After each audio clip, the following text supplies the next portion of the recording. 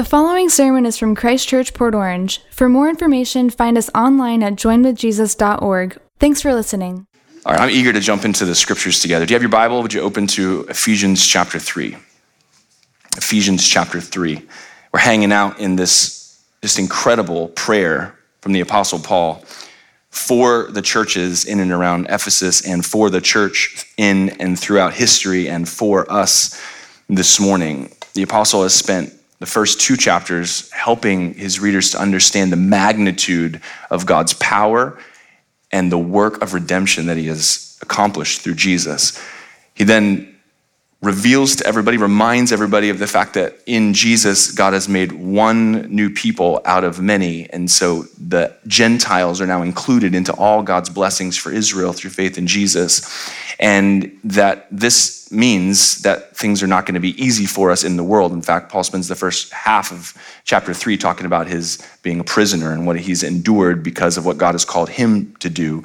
And so we're not going to have an easy road, but we are going to have one that gives our life meaning and purpose and direction and ends in blessing and reward. And so this is what Paul's eager to see the people he's writing to walk in. And so chapter 4, verse 1 has an instant move of application. And so this is how I want you to live. This is how I want you to walk. But before he does that, he prays this incredible prayer. And part of this prayer is what informed this series, Limitless, as we seek to encounter and experience, to comprehend and understand God's limitless love. And so I want to read this prayer, and then we've been focusing on the dimensions of Christ's love in this prayer, the breadth and length and height and depth. And so this morning we'll be looking at the height, but let's read the prayer. It's Ephesians 3:14-21. For this reason, I bow my knees before the Father, from whom every family in heaven and on earth is named, that according to the riches of his glory, he may grant you to be strengthened with power through his Spirit in your inner being, so that Christ may dwell in your hearts through faith, that you, being rooted and grounded in love, may have strength to comprehend with all the saints what is the breadth and length and height and depth, and to know the love of Christ that surpasses knowledge, that you may be filled with all the fullness of God. What does that even mean? That you may be filled with all the fullness of God. It's this impossible prayer. It's mind-bending, and yet he ends with this doxology, benediction. Now to him who is able to do far more abundantly than all that we ask or think, according to the power at work within us. To him be the glory in the church and in Christ Jesus throughout all generations, forever and ever. Amen. And God, we ask that you would add your rich blessing to your word that has been read in our hearing, that your Holy Spirit would attend it with power, and as we seek to understand it, that you would transform our lives, starting with our minds. We invite you to do your work. In Jesus' name, all God's people said, Amen. My 4-year-old son is sitting on the front row. Love you, bud. His mom, Tiffany, she loves our kids to pieces. Not just she feels feelings of love for them, which she does, but she's always been very intentional about saying, I love you, and hugging them and holding them and touching them and kissing them until they don't want any more love from mom. She's super, super affectionate.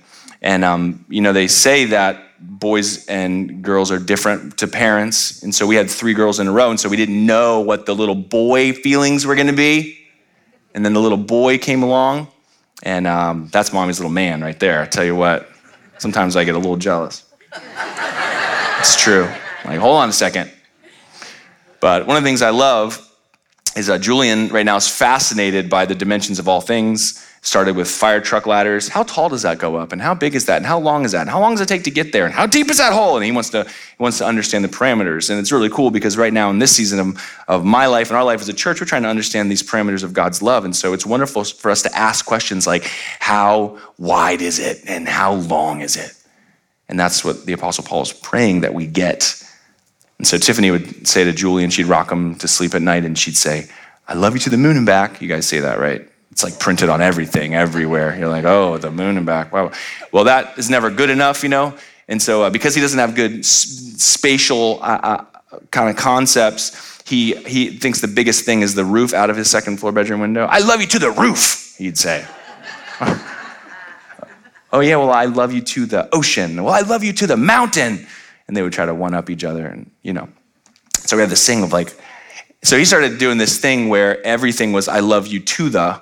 And so one Sunday, he was back there with the kids, and they're trying to understand God's love back there, and they're making these little paper hearts, and he brings this heart back up. It's right after service, and he brings it to mom, and he goes, I love you to the heart. And he gives her this heart.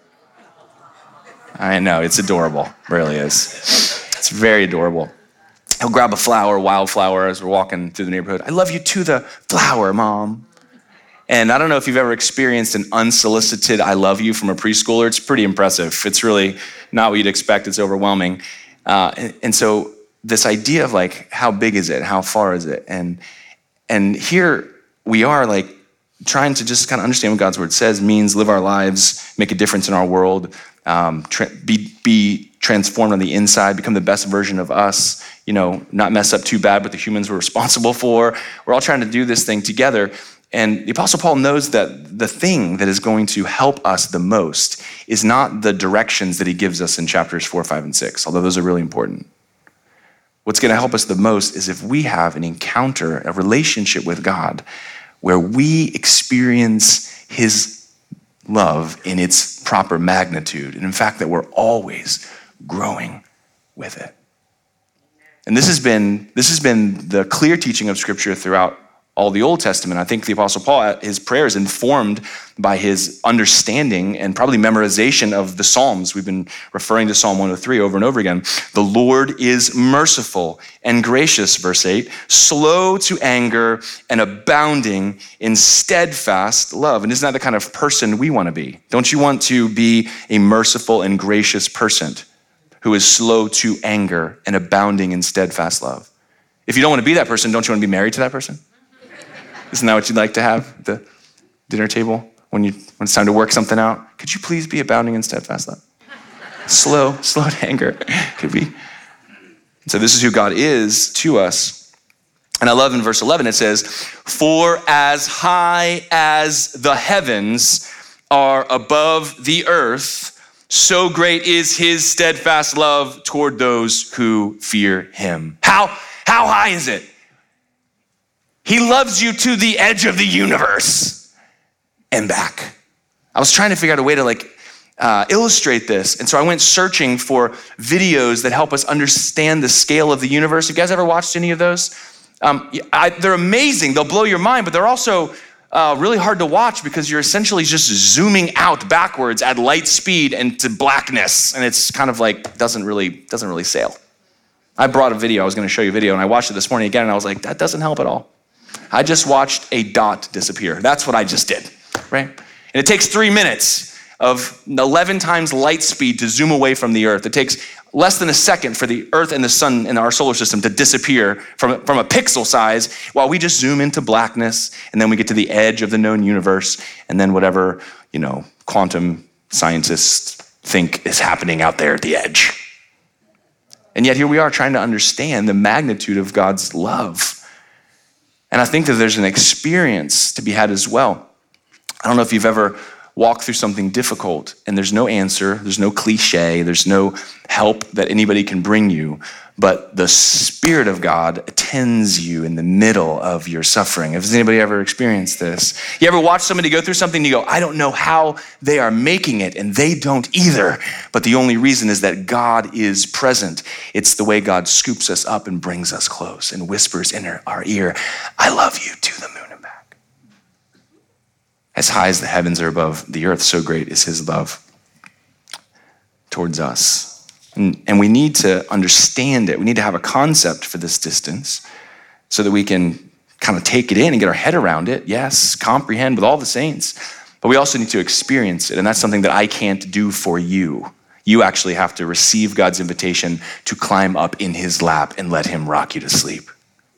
Some of you physically need him to do that for you every night. I know there's some people in the house this morning who, as soon as your head hits the pillow, your worrier turns on. You hear? You hear? Some of you are like me. My worrier does not turn on. My eyes close and my snoring turns on. That's what happens to me.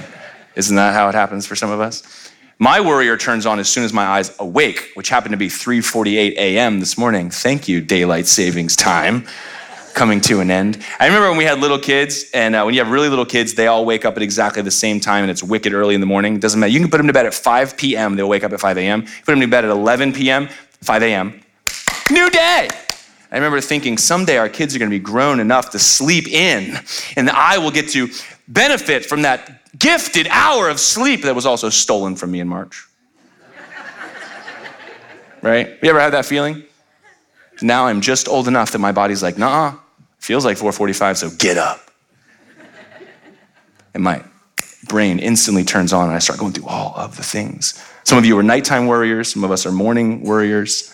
Some of us manifest that slightly differently. All of us, we need to have the arms of a loving Father to sit in, to rest in, to trust in, to hope in. And we have that. The question is, will by faith you receive it and experience it? So I thought, what does it mean for us to explore the height of God's love? Can everybody say height? I've listened to a lot of sermons, thank you. I've listened to a lot of sermons this week, and it's driving me nuts when people say height. And I understand, it's one of those weird English things. I don't understand how these things happen where we end up with breadth and length and depth, but height.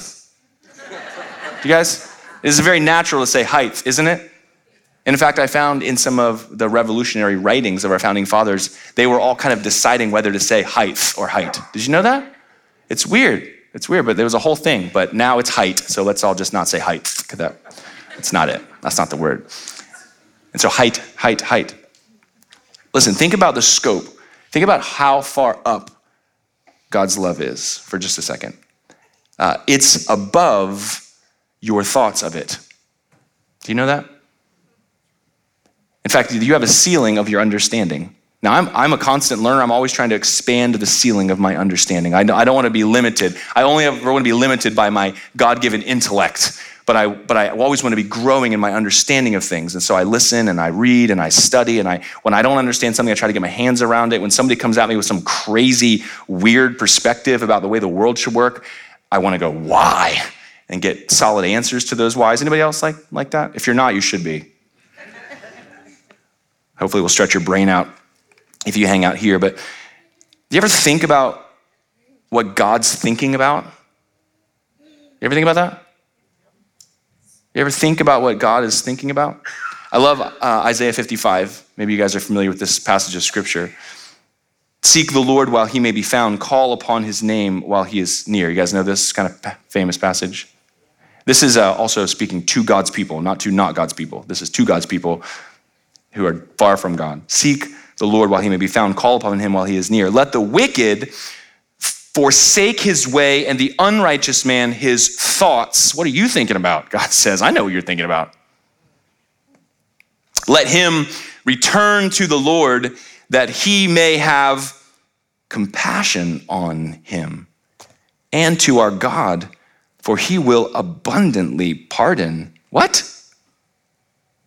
For my thoughts are not your thoughts, neither are your ways my ways, declares the Lord. For as the heavens are higher than the earth, so are my ways higher than your ways, and my thoughts higher than your thoughts. Think for just a second. Imagine if every thought you had went across your forehead in a little digital sign. None of you would ever come to church. That's for sure. Not without a hat on. Think about what that would be like if, listen, I spend most of my life, most of the eternal rewards I'm going to gain from my life as a Christian are going to come from the things I thought and did not say. Do you understand? This is literally the battle of my life. And not just on Sunday mornings, it's every day, all day long. Not going to say that. Not going to say that. Can you imagine if every thought that you thought went across your head? You would have no friends. Your spouse would have left you years ago. Think about it for a second.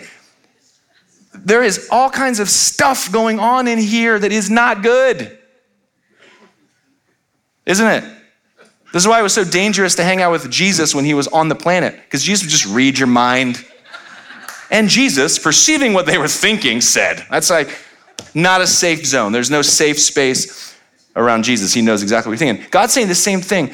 Isaiah's saying, God literally knows your wicked thoughts right now, but he isn't thinking about giving you the smack down like you think he is. Instead, he's just hoping you would just turn to him and say you're sorry and ask for his help and experience his compassion and his pardon. He says, the things I'm thinking about are not the things you're thinking about. I'm thinking about a way to save you. I'm thinking about a way to change you. I'm thinking about a way to alter the course of your life for good. I'm thinking about a way to get you back home with me and wrap you up in my arms. That's what I'm preoccupied with. Do you know it? This is what God is thinking about. It's awesome because it's encouraging to me because it reminds me that God's love is not limited by our understanding or experience of it. Do you know that? God's love is equally, immensely, relentlessly toward you, whether you know it is or not. It's not limited in any way, shape, or form by your current experience to date or what you think you know about it. I was having this conversation with these pair of atheists when I was in college, and they kind of condescendingly looked down on me because of my Christian faith, and they thought that I was like a weak person for needing to believe in God. You ever had a conversation with somebody like that? Maybe you used to think like that. So I'm trying to ask them different questions about their atheism, you know? And they were so convinced that there is no God, so convinced that there is no God. And I remember at one point I just asked them, I said, do you feel like you know everything there is to know? Of course not. Of course not. That would be arrogant to think that. Well, do you think you know half of everything there is to know? Not a chance. Well, let's just say for the sake of argument that you know 1% of everything there is to know, okay? It's like, what if God exists in the 99% that you don't know? And they were like, shut up, you know? Keep your words to yourself. It did not end well in that conversation. I'm just asking you, even as a person of faith in God, think about all the things you don't know and understand that the things that God is thinking about might not be the things you think he's thinking about. But what he's revealed to us is his fathomless love, his preoccupation with the intricacies of your life and your feelings and your future. This is what God is thinking about. I was going to say when he wakes up, but he never goes to sleep. It's amazing. It's incredible. And God's not limited by our ability to understand. We just want to continue to expand our understanding. This is why just reading the scriptures is so important. Just getting in there and thinking about it, reading the scriptures, coming to understand who God is and what God has done. Deuteronomy 29 says, the secret things belong to the Lord our God. He has secrets. He's not going to tell you everything. But the things that are revealed belong to us and to our children forever, that we may do all the words of his law. God's given us so many gifts in his directions. You don't have to understand them. We tell our kids this all the time. Listen, mom and dad love you. If we say stop, just stop. Because sometimes you will just be too far away, we can't see you, and you're probably fine. Other times there will be a car coming that you do not see, and we want you to live. And so when you hear mom and dad say stop, just stop. It's a gift of a commandment. It's one out of love. And so here we need to expand our understanding, not just of what God says or what we ought to do or what we feel or what we think on the inside, but what God has revealed to us. His love is beyond our thoughts, which kind of brings me naturally to the idea that his love is beyond our self-worth. Self-worth. Because a lot of the thoughts we think about God have more to do with how we feel about ourselves than what God has actually said about himself. We do this in our relationships with each other too. We do. We have an insecurity and we then project that insecurity on a friend. Why didn't they call me? Why didn't they invite me? I saw them on Facebook with 3 other people I know. Why wasn't I invited to that? It's because they hate me, right? Whoa. Maybe they all just happened to be at the same time at the same place and took a picture. Calm down, right? You're like too fresh, too real for you. We're like walking through life trying to deal with our sense of self-worth. I tried to teach on this and got myself into trouble last year because the world has different words for self-worth. The idea of self-love is really popular. Identity, there's like different ways that people talk about how we experience, like self-esteem is a big one, right? You want to give your kids a sense of self-esteem. You're like, my kids think they're the most important person on the planet. Here, hold this, slave, right? You ever have kids, you're like, that's not a self-esteem problem. But so we're here trying to navigate like what is, and so I talked about self-love in a sermon, and a very ardent biblical scholar who's a part of our church, a dear friend of mine, he came to me and said, do you know that the word self-love is in the Bible? One time I said it wasn't in the Bible. He said, no, it actually is in the Bible. The word self-love is in the Bible. It's actually in 2 Timothy 3, 1 through 5. But understand this, in the last days, there will come times of difficulty, for people will be lovers of self, lovers of money, proud, arrogant, abusive, disobedient to their parents, ungrateful, unholy, heartless, unappeasable, slanderous, without self-control, brutal, not loving good, treacherous, reckless, swollen with conceit, lovers of pleasure rather than lovers of God, having the appearance of godliness but denying its power. Avoid such people. I love that line right there too, because you're reading this and you're like, that's what I just see on TV every day. And then the apostle's like, just stay away from that. Bleep. Just turn it off. But right in the middle of that is this idea of self-love.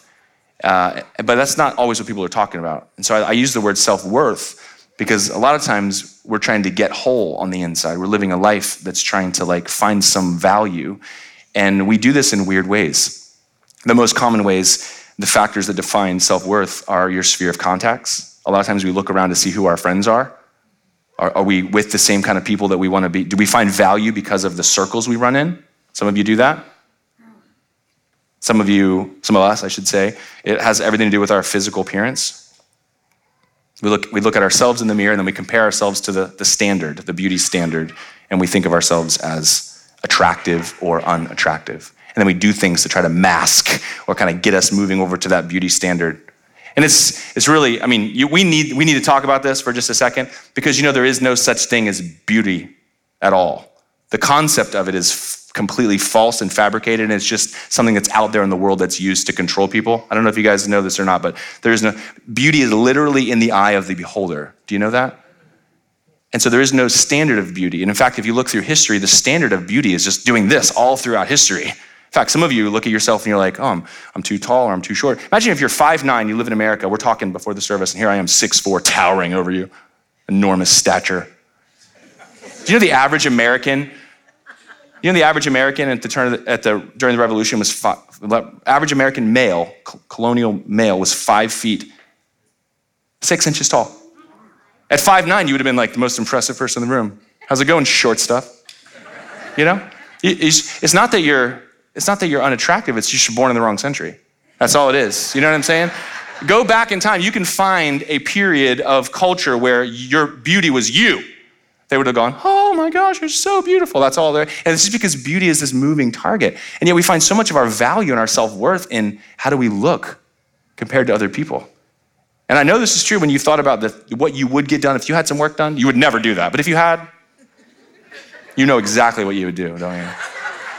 It's true. It's a true story. You're like, how do I look in this outfit? You just kind of. Now, some of us, we just give up on that whole thing altogether and we go, that was never my thing. My dad told me I was relatively unattractive from my childhood. So I grew up thinking I was just I live in Five World. I'm just like not a good looking dude. My dad said, son, so I was interested in girls. He said, bud, I can tell that you want a girlfriend. You're noticing the girls. He says, listen, girls are going to be looking for you to be good looking or rich or funny. And then he said, you better be really funny. That's what he said. Just want you to that's something you can work on. The other two might not be in the cards for you. So he helped me set the bar really low. And so some of us, though, we're devastated. You look in the mirror and you think, not enough. And so you look to find worth from other people in other ways and other things. And so when our self-worth is crippled by some external standard that doesn't exist, what happens is we just start to sponge it out of other things. But listen, when you saturate yourself in God's steadfast love, do you know what happens? You get to experience God the way that he sees you. and he made you the way you are. And he looks at you physically, emotionally, mentally, your personality, and he says, I love it. I just can't get enough.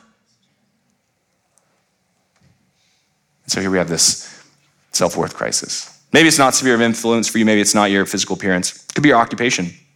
It could be like needing to find success in order to feel good about yourself. Maybe if I'm, it doesn't matter what I feel like or look like or who my friends are. If I just get to this point, then that's where I'll find it. And you're just driven. The problem, the same thing there is that horizon always is moving. Do you know it? You get one level of success, you got to get another level of success. You close the biggest deal of your life, now you just move the goalpost, and you never, ever, ever find the self-worth that you're looking for. But when you give God your best every day, and every day you can say, God, I lived this day for you, and this is what I was able to accomplish.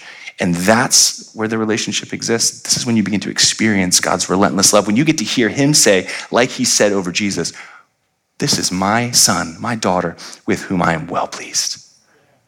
This is what we're aiming for, is to hear God welcome us and say, well done, my good and faithful servant. You did what I put you here to do compared to no one else. Isn't that amazing? This is what God does to our self-worth as we connect with his love. And then lastly, possessions. This is very common for people to just feel like the more stuff I have, the happier I will be and the better I will feel about my stuff. When people come over, it doesn't matter how short I am or how ugly. Look at my things. Better than yours. That's why car shows exist, by the way. It's a true story. I used to go to car shows as a kid. I was like, amazing, awesome. Just drool at all the cars. Now I have a car. I really like it. Every time I get in my car, 2006 Mustang GT, Windvale Blue, 5-speed. It's beautiful. I love it. I would never take it to a car show because it wouldn't compare well. You know why? Because I don't idolize it and spend tens of thousands of dollars on it constantly. I don't even have a garage. Yesterday, I came out while I was mulching. I'm mulching the yard yesterday afternoon. I come out, and my kids are sitting on the hood of it. It's an aluminum hood. Trying to put an inverted scoop in there for me, you know? Why? Listen, in the same way, listen, God made you and you're his and he wants to enjoy you, and it's not a competition, it's not a comparison. But we live with this broken sense of self-value, self-worth. And there's most of the pain we put ourselves through is trying to find worth in some of these ways or others. And what God's inviting you into is a relationship of love that is individual and personal and powerful and life-transforming. His love is above your sense of self-worth. In fact, Malachi 3, when God talks about what he would do to finally bring about redemption for his people, he said, they shall be mine, says the Lord of hosts, in the day when I make up my treasured possession, and I will spare them as a man spares his son who serves him. You know, you're God's treasured possession. Did you know that? Do you know that? He wants to put on display for eternity what he's been able to do in us. There's going to be a show. It's not a car show. It's a people show. And God wants to show us off. He wants to go, look what I'm capable of. Look at all the people I've made for myself. This is my treasured possession. This is what's called redemption. This is why when you think about your self-worth, and most of the time this is feeling. We don't talk about it. That's why it's uncomfortable for me to, talk about it. But we feel all these feelings and they motivate us to do things and say things and go after things and react to things because of this sense of self-worth. But your value is not placed on what the world says, how you stack up to everybody else. How much stuff do you have? How successful are you? What do you look like? How physically fit are you? Ooh, right? This is not the measure. The measure of your value is just like anything else. Something's only worth what other people will pay for it. There's another Ray Jarvis-ism. Hey, Dad, if you're listening, thanks. Something's only worth, I remember I had the baseball cards. How many of you guys collected baseball cards in the 90s? They're worth nothing, literally nothing. You have a box of them? Yeah, in the 40s, they were worth something. My mom threw away my Honus Wagner cards, $100,000. I collected baseball cards. I remember when my dad had this little book, a little Beckett, and it showed all the prices of all the cards. My 1989 Ken Griffey Jr. rookie card is worth, Upper Deck rookie card's worth $135. My dad said, no, it isn't. No, it is. Look, right here. No, it isn't. No, it says it in the book. It's not true. No, Dad, you don't understand. No, you don't understand. Something's only worth what someone else will pay for it. And he drove me to a card shop. And the guy was like, I said, I want $135 for this. He was like, it's not worth that. I was like, yes, it says so in the book. He's like, no, that's what I can sell it for, but I can't buy it for that. I can't make any money if I buy it for that. I was like, well, what will you give me for it? He's like, I gave you $30. I was like, $30? Which I should have sold it because it's worth less now. $30. He's like, I have 7 of them. Well, I don't need another one. And I was like holding this card and I had this is all figment of your imagination. My dad was like, see? Something's only worth what someone's willing to pay for it. Do you know that? And yet in the scripture, we're given this amazing word. Ephesians 1:7, in him we have redemption. You know where your value comes from? In what God was willing to pay for you. To get you back. He gave the most valuable thing he possibly could so that he could have you forever. And he did that when you were off thinking wicked thoughts, broken and looking for meaning and sucking it out of people and causing all kinds of problems. And even right now, no matter what you're experiencing, what you're going through, how you feel, he loves you enough to die for you and to make you whole forever. That's a love that's way beyond our ability to connect with, and that's why we gotta saturate ourselves in it. Let me end here. April's gonna come up and create a little ambiance for us as I close, but I want you to just consider the fact that God's love is above, how high is it? Above your comparisons. You see, it's hard for us to get concepts about God. It's like trying to explain algebra to your cat, you know? Our cat jumped up on the end table and stuffed its face into a cup of water. That's his way of saying, I'm out of water. You understand? So my cat's thinking about just like food and water and sleeping a lot and maybe scratching small children. That's all his day holds. And that's probably what he'll do tomorrow. Not a lot going on there. And if I sat down with him and I tried to explain to him the order of operations, please excuse my dear Aunt Sally, doesn't care. No interest beyond his ability to conceive. Do you understand the application here? But here's the thing. We try to understand a limitless God. And so we immediately reach for some point of reference. And oftentimes we do this thing, the Bible calls God our Father, and we look right to our own Father and we go, that's what God is like. No wonder there are atheists. Do you understand? I mean, the tenets of atheism are, number 1, there is no God, and number 2, I hate him. Right? Because there's a point of comparison that's off. But God isn't a reflection or a projection of your experience. He is independent of you. He is what we need to understand in order to have an understanding and judgment of everything else. He has to become our point of reference so that we can determine what a good father is or isn't, what a kind word is or isn't, what a truth is or isn't. Without God as our point of reference, our comparisons will skew our experience of God and his love in the world and other people. Do you understand? And so we need an experience and a comprehension of his love so that our comparisons don't fail us.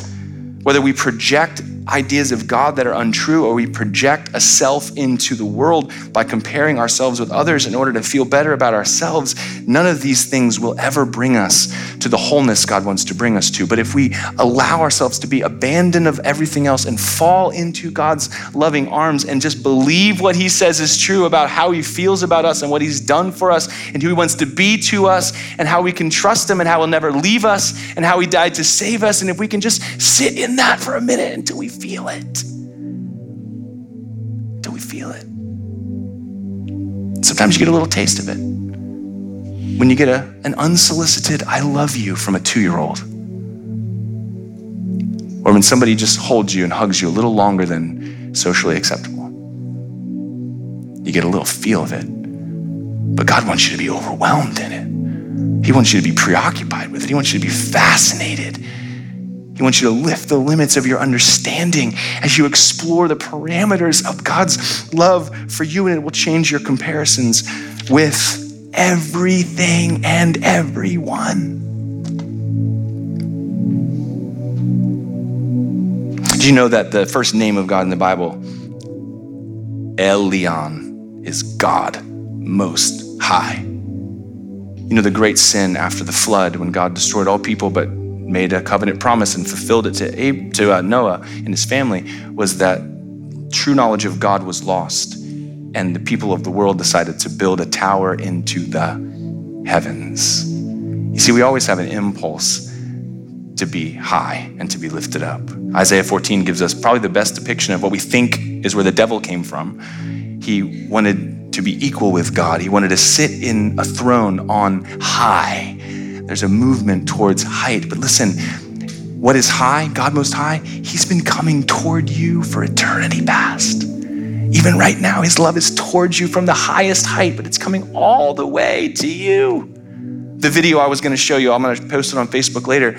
As you zoom out from the earth, it goes all the way out to the edge of the known universe, and then it zooms all the way back in, but it doesn't stop where it started at the earth. Instead, it goes into the earth and onto a plant, into a dewdrop of water on a leaf, and then into that water at the molecular level. It goes down, down, down, down, down, infinitely small to what we believe is present in the infinitely small. And you know that God's love is the same way towards every detail of your life.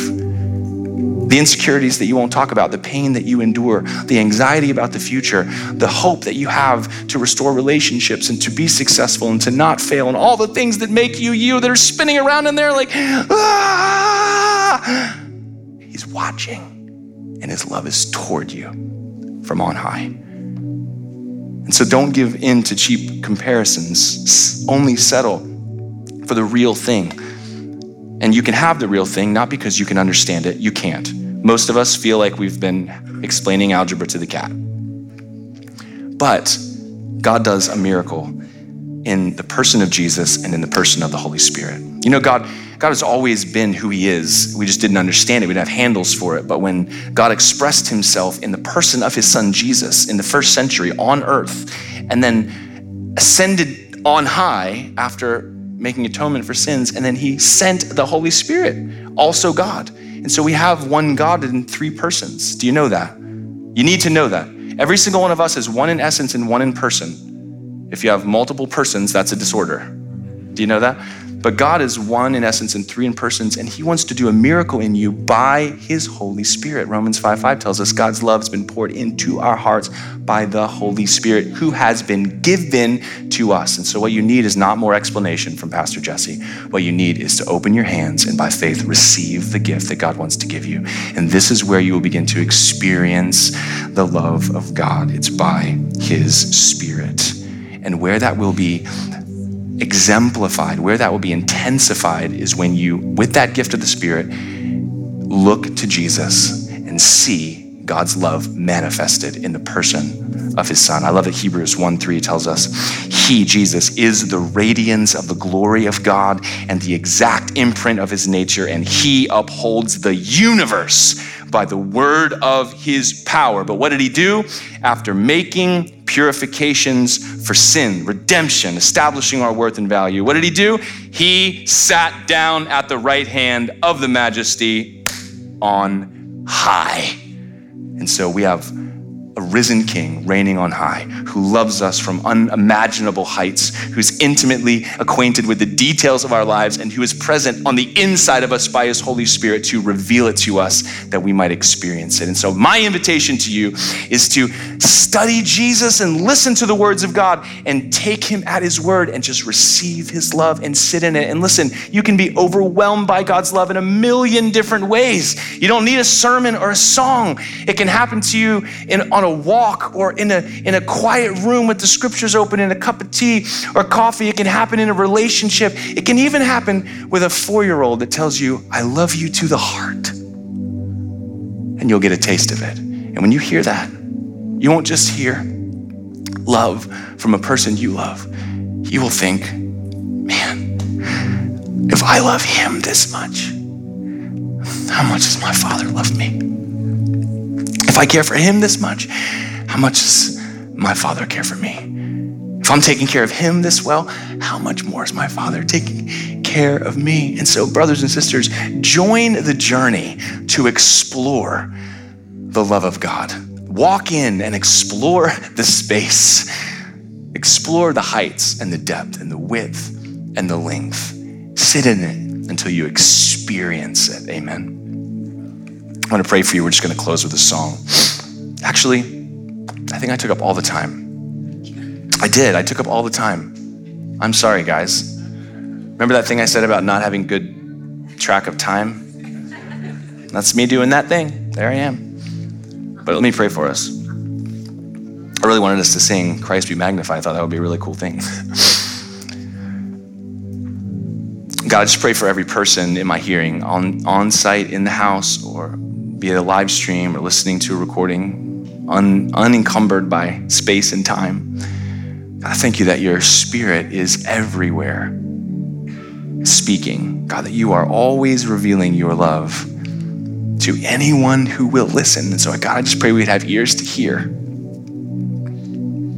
Lord, I pray for every person of faith that knows you truly has walked with you, God, that you would expand our experience of your love, that you would be the quieting voice for our anxious moments, that you would be the overwhelming peace in the midst of suffering. God, that we would know you to be who we can't live without, and that you would heal us up on the inside as we walk with you. And God, I pray for every person, maybe even people presently or contemplating atheism, that makes more sense to think that there is no God and everything is just brute facts and unrolling nature, and all of this is just a farce and will be over before we know it, and consciousness is just meaningless. Oh God, I just pray that you would just get past that big fat lie to heal up the broken places and to overwhelm every person with love and with meaning and with hope for the future. And God, we need you to do this because we can't. Our minds are so small, our attention spans are so short, our days are so busy, and our minds go elsewhere. And so I just thank you for everybody who's in this room, at least devoting this time and energy and attention to contemplating these things together, God. But we just pray that your Holy Spirit would do this work in us tomorrow and Tuesday and Wednesday and Thursday, and in the mundane and the difficult and the painful and the dark and the difficult. God, would you just be there? And I thank you that that is what you promised, that you would never leave us or forsake us. And so may we be a people dependent upon and gratefully receiving every gift of your Holy Spirit. God, make us into a people who are filled and overflowing with the fullness of God, so that we can glorify you with our lives and live in the beauty of your love. God, we thank you and we receive it in Jesus' name. All God's people said, amen.